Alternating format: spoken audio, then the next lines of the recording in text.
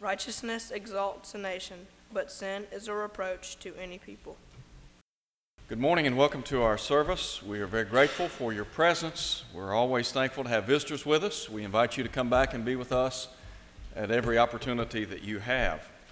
We're going to be looking in our study this morning at Proverbs chapter 14, verse 34, where Solomon said, "Righteousness exalts a nation, but sin is a reproach or shame to any people." On July the 4th, I presented a lesson that had to do with our country and the state that it currently finds itself in. After that lesson, Brother George Jacobs asked me if I would consider presenting this material again. He then talked to the other elders, and so what I've done is taken the material that I presented a couple of weeks ago and basically gone back and just began again and went back and restudied and rethought that presentation, and thus have come up with some material. Some of the material is the same, some very similar, but some of it is an expanded version of what I said a couple of weeks ago. But I want us to think for just a few moments in our study today about our country. And really what we want to do is analyze America. And before we do that, I want to encourage all of us to be praying for this nation, because if our nation is to continue with the blessings that it currently enjoys, we're going to need God's providential hand extended toward us for many, many years to come. I want us to begin by, first of all, having a word of prayer, and then we're going to look at Proverbs chapter 14. So would you pray with me? Our Father in heaven, we're so grateful for the many blessings and privileges that we enjoy in this life. We're thankful, Father, for the nation that we live in. We're grateful for the many blessings and the abundant provisions that you have so bountifully bestowed on each of us. We're grateful for our jobs, our homes, our clothes, our food, for everything that we hold near and dear to our hearts. We're grateful also for the freedoms that have been so graciously granted unto us.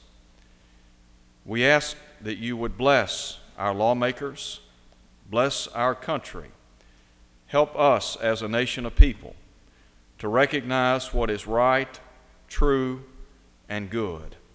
Help us to see the need to follow your word. In Jesus' name we pray. Amen.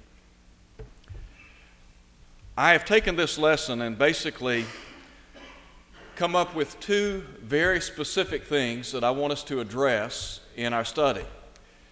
And there, I guess, is a positive and a negative. From a positive standpoint, because I have so much information, I'm not going to try to deliver everything in one lesson. The negative is, if you want to know what is to follow, you have to come back tonight. But that's really not a negative. You need to be here anyway. The first thing I want us to do is to think about some of the facts that relate to our nation, and we're going to do that in just a moment. I want us to begin by just pointing out that since the birth of our nation, America has been richly blessed by the providential hand of Almighty God. We have been the recipients of freedom and abundant prosperity. For a nation that has been perceived as a global power, there are cracks in the walls that are cause for serious alarm. Let me read for you a statement that was penned by Wayne Jackson in an article entitled "America, a Nation Out of Control." Here's what he says: "What makes America labor under the illusion that she is an eternal empire? This country is on a collision course with oblivion. It likely will not come in our day, but the indications are painfully obvious that serious decay is underway. Assyria, Babylon, Greece, Rome, None of these superpowers lasted more than a few centuries. Decadence consumed them. And there are clear signals that the same weaknesses are eating away at America's vitals. I said just a moment ago that we're going to be looking at some of the facts as they relate to our nation. And what we're going to do is note the problems. And there are what I believe to be 4 very specific problem areas that our nation currently faces. The first that I would address would have to do with education. Educationally speaking, we're going to be looking at it from a secular and a spiritual vantage point. Note with me, if you would, from a secular standpoint, because really the two dovetail together. By way of secular education, I would submit unto you that the theory of evolution has gained widespread acceptance and been propagated freely in our modern textbooks, and that is in our public schools. Our young people today, whether it be in grade school or in our colleges and universities, are being fed a consistent diet of evolution and humanism. They are being taught that we are the products of the evolutionary scale of life. Well, those of us that believe the Bible would counter that attack. And one of the real problems that our young people are facing today, as well as just the American public in general, is this: if mankind misunderstands his origin, he's going to view life in a very negative light. In other words, he's not going to understand the sanctity of human life. Now, Moses said in Genesis chapter 1 that God created man in his own image. In the image of God created he them. Male and female created he them. In chapter 2 at verse 7 of the book of Genesis, we find that God formed man from the dust of the earth and breathed into his nostrils the breath of life, and he became a living soul.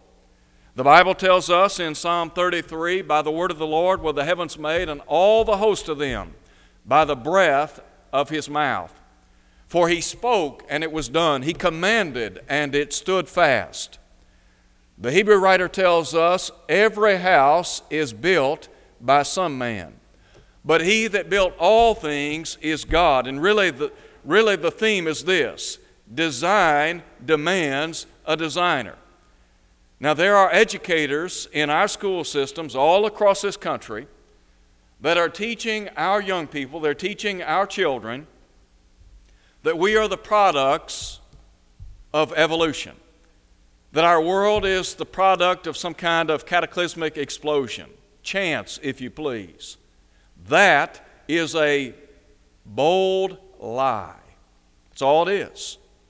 As a matter of fact, those of us that believe the Bible, I think we would agree and we would espouse the idea that it takes more faith to believe in the theory of evolution, and it is nothing more than a theory, than it does to believe in creation. Let me also point this out, that when you think about what our children are being taught, creationism versus evolutionism, this theory of evolution is being planted in the hearts of young people at a very early age. And then as they grow older in life, what are they doing? They are simply passing on to their children what they have heard, what they have believed. We see it everywhere. All right, moving on. By way of secular education, our children, as they go through this schooling process, are in many respects woefully inefficient in basic skills. Now, you might be asking, why do we bring this to the fore? Well, I think you're going to see in just a moment that there's a correlation in a student's aptitude to read and write and his or her ability to comprehend what God says in His holy word. In other words, to be able to sit down and read and study the Bible. Here's what some of the statistics are showing. There is a book that was penned some years ago by a man by the name Charles J. Sykes. His book is entitled Dumbing Down Our Kids, Losing the Educational Race. I would encourage you to Google this particular book and note, if you would, what he concludes in terms of our educational schooling as it is in present-day America. Here's what he cites. Only one high school junior out of 50, that's 2%, can write well enough to meet national goals. That's alarming. A second statistic, 25% of high school seniors can barely read their diplomas. Now, you just think about that. 25% of high school seniors can barely read their diploma. 80 million Americans are deficient in the basic reading and mathematical skills needed to perform rudimentary tasks in today's society. A third statistic. A study done in 1993 by the U.S. Department of Education concluded that 90 million adults, 47% of the population in the U.S., manifested low levels of literacy. This statistic. The consequences are reflected in the fact that American businesses are now spending $30 billion on workers' training and losing an estimated $25 to $30 billion a year as a result of their workers' weak reading and writing skills. This past week in the Memphis Commercial Appeal, as a matter of fact, the article appeared in last Sunday's edition, July the 11th, 2010. A local company in town, Mindco.com, was said to need production workers. And here's what it said. They needed production workers that had non-negotiable basic skills so that they might be able to train them in printing, bindery, and other equipment. Here's what was said. Only 1 in 5 candidates passed the company's 8th grade level skills test. We wonder why many jobs are being outsourced to foreign countries. Sykes concluded in his study that our young people are being taught in the classroom far less than those in foreign countries. And then here's another statistic. Violence in schools is another trend that has made headlines in recent years. In 2000-2001, students were victims of about 1.9 million non-fatal violent crimes such as rape, assault, and robbery. These figures equate to 9,000 violent incidents every day throughout America. Listen to this, 1 every 3 seconds. Our school system today is a war zone. When we look at what our children are being taught, and we are very blessed in DeSoto County because we have a good educational system. That is not the case when you look at America as a whole. When you look at our young people today, they are woefully inefficient in basic skills. Now, we ask the question, why bring all this up? If young people cannot read and write, how, pray God, will they ever come to understand His will? The Bible says in Ephesians chapter 3, Paul said that he received revelation from Almighty God. He said he took that revelation and wrote it down in a few words, whereby when you read, R-E-A-D, when you read, you may understand my knowledge in the mystery of Christ. In Ephesians chapter 5, Paul would say, be not unwise, but understand what the will of the Lord is.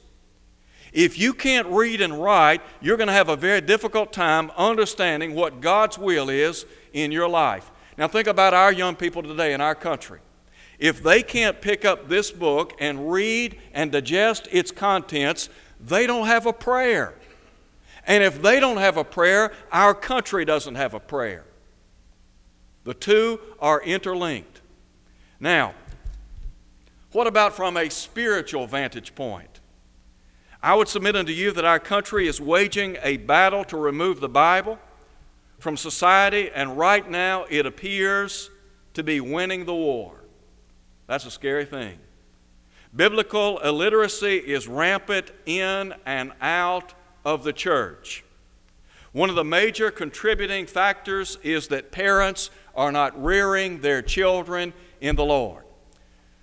Now, I've said this before, and I'm going to say it again because I believe it helps to make the point. When I was growing up in Chattanooga, Tennessee, I went to a public school. I did not have the opportunity to go to a quote-unquote Christian school. I went to a public school. Every day we began each school day by reciting the Pledge of Allegiance. We recited the model prayer based on Matthew chapter 6, if my memory serves me best. We memorized passages of Scripture from the Psalms. For example, Psalm 100. We had weekly Bible class. That is in a public school. That is not in a Christian school. That is in a public school. I recited Psalm 100 in front of the entire student body. Can you imagine that being done today in our public schools? Not only that, when I was in the 5th or 6th grade, I received a copy of the New Testament, including Psalms and Proverbs. Now, look at the problems we're having in our schools today. Look, if you would, well, let's just go back and note 1.9 million non-fatal violent crimes occur, such as rape, assault, and robbery. 1 every 3 seconds in our schools today. All right, we've removed the Bible out of the classroom. Question, for better or for worse? It was in the classroom when I was growing up. We didn't have a problem with rape. We didn't necessarily have a problem with assault. Now, some teachers assaulted some students. But guess what? They did that with a board. And let me tell you what, there's some young people today, they need their hides worn out. They need a mama and a daddy to take them to the woodshed and tear them up. And that's a real problem in our schools. We talk about we can't punish our children in schools. No wonder they act like a bunch of yard apes. If they don't realize there's any form of punishment coming, guess what? They're going to act out. They're going to do as they please. When I was growing up in Chattanooga, let me tell you what, you stepped out of line, you got a paddling. And if that wasn't sufficient, they'd give you another one. And you sure didn't want to be put out in the hall for the principal to walk down the hallway and see you, because he would paddle you. Students today get nothing more than a slap on the wrist. Do you think they're scared of our educators? Absolutely not. Why? Because the tail is wagging the dog. Now go back and look. In the 60s and 70s, there was a biblical foundation even in our public schools. That biblical foundation has been removed and we are reaping the whirlwind. It's a fact. It is undeniable. Now, I would also say this, that as the home goes, so goes the nation. In our country, one of the real reasons that our nation is out of control is because we as mothers and fathers, husbands and wives, have not done what we have been instructed to do in the Scriptures in terms of teaching, instructing, and admonishing our children in the Lord. We have not taken to heart what Paul said in Ephesians chapter 6, verse 4, when he said, "And you fathers, provoke not your children to wrath, but bring them up in the nurture and admonition of the Lord." If we want this nation to be what it ought to be, we as parents are going to have to spend time teaching and instructing our children in the paths of righteousness. If they do not learn right and wrong in the home, where will they learn it? If they do not learn to respect authority in the home, do you really think they're going to respect authority in the school system, on the job, toward the civil government, etc.? if they don't respect authority in the home, it's going to have far-reaching consequences. When is the last time, as a parent, you talk to your child about spiritual things, about God's Word? When is the last time you talked to your grandchild about spiritual things, about God's Word? We talk about our nation, educationally speaking. We are not only a nation filled with illiterates from a secular vantage point, but we are a nation filled with biblical illiterates. Now, having said that, let me call your attention to Hosea chapter 4. In Hosea chapter 4, here's what Hosea the prophet said in the long ago concerning the nation of Israel. He said, "Hear the word of the Lord, you children of Israel, for the Lord brings a charge or has a controversy against the inhabitants of the land. There is no truth or mercy or knowledge of God in the land." Let me ask this question. How could that have ever happened? The children of Israel had been the recipients of God's holy law. They had been entrusted with the oracles of God, according to Romans chapter 3, verses 1 and 2. The law was both vertical and horizontal in nature. It told them how they were to relate to God and how they were to relate to their fellow man. And yet here we have Hosea the prophet, and he is writing and saying, "Look, my people are destroyed for lack of knowledge." Is it not the case that many, many families today are devoid of they are devoid of biblical knowledge? Bringing me to a second point, the moral foundation of our country. We've noted where our country stands educationally, both secularly and spiritually. But what I want to do is show that there is a correlation between our educational knowledge in the Word of God and our moral fiber or lack thereof. So if you have Hosea chapter 4, note if you would what is said. Go back and read with me again in Hosea chapter 4, verses 1 and 2. "Hear the word of the Lord, you children of Israel.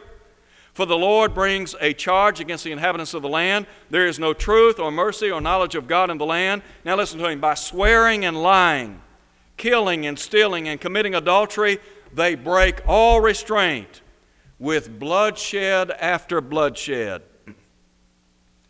What do you think Hosea is saying?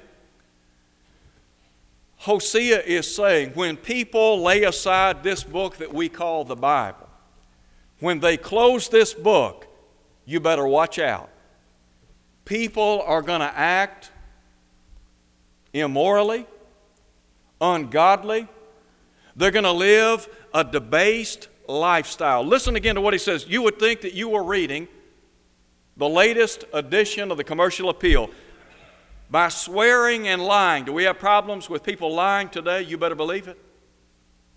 Have we had problems even among our political leaders when it comes to lying? You better know it. And then listen to what he says. Killing and stealing. We live in a war zone. Look at the number of people who are convicted each and every day in the courts of our land because they have committed some heinous crime. They've killed someone. And then he talks about stealing and committing adultery. When you separate yourself from the Word of God, problems are going to happen. Hosea said in the long ago, they've sown to the wind and they will reap the whirlwind. We are reaping the whirlwind of biblical illiteracy in our nation today. In the long ago, Moses instructed God's people to teach their children the law of Jehovah. They were to do that diligently.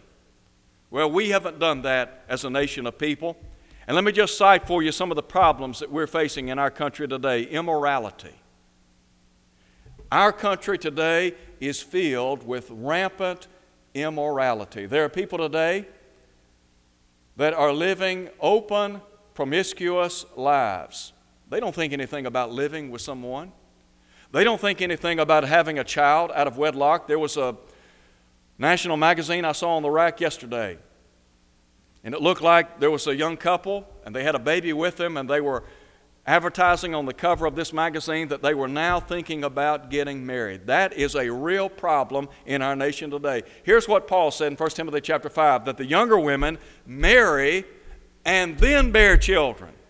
He didn't say bear children and then get married.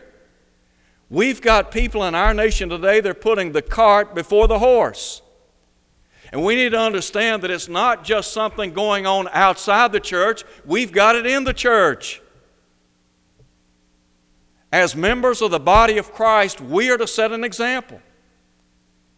If we're living immoral, debased lives, the world is going to pick up on it.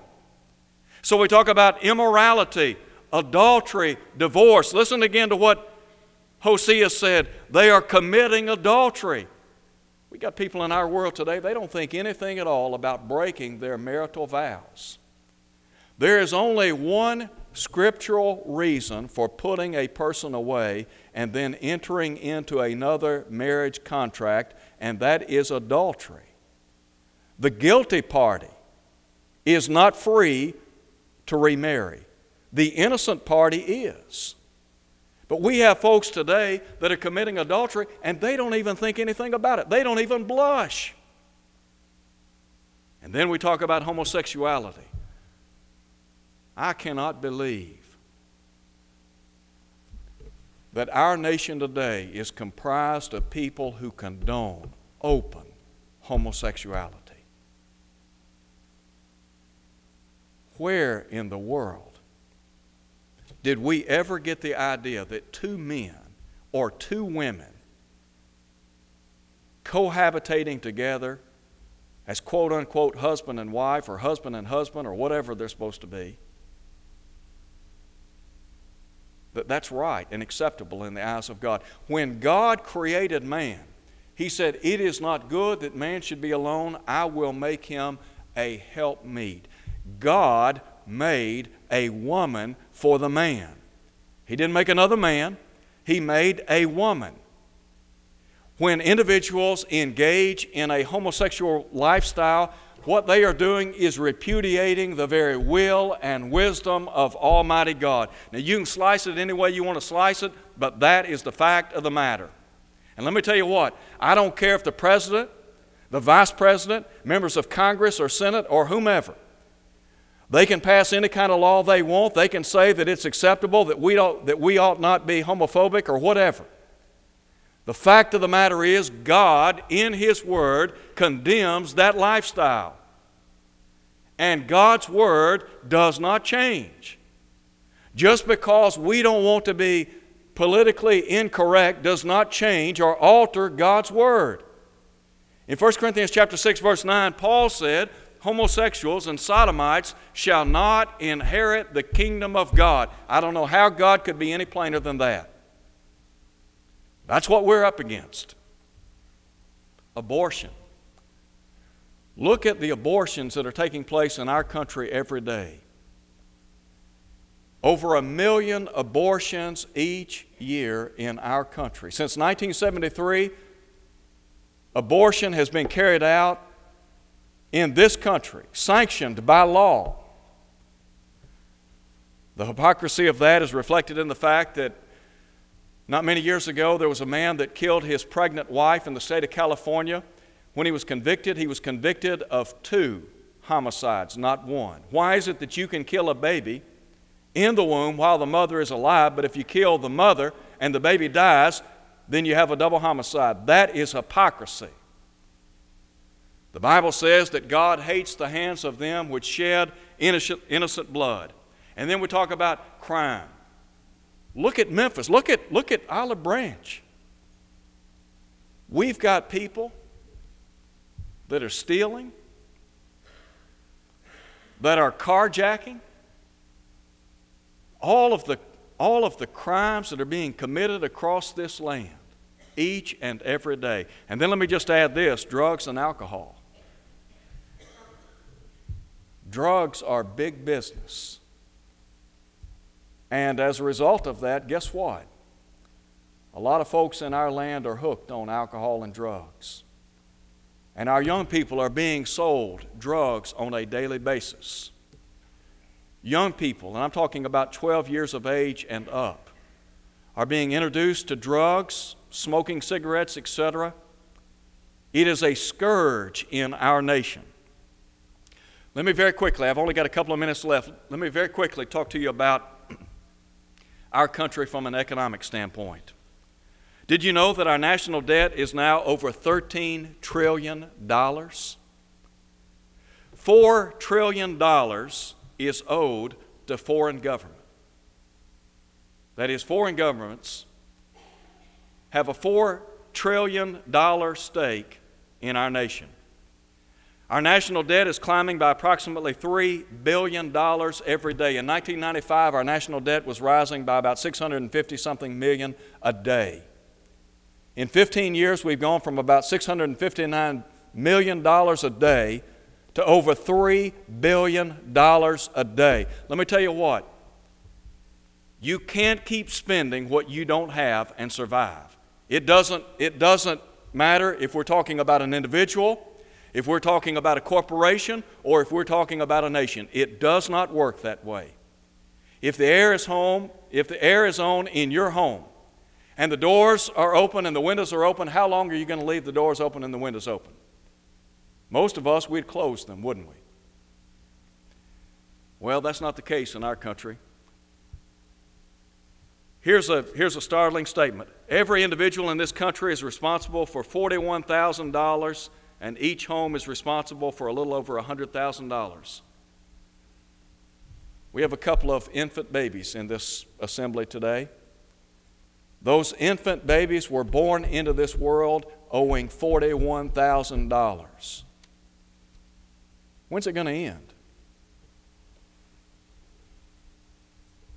These guys that are running this country need to wake up. Listen to me. They are going to run us in the ground. Do you hear what I'm saying? They're going to run us in the ground.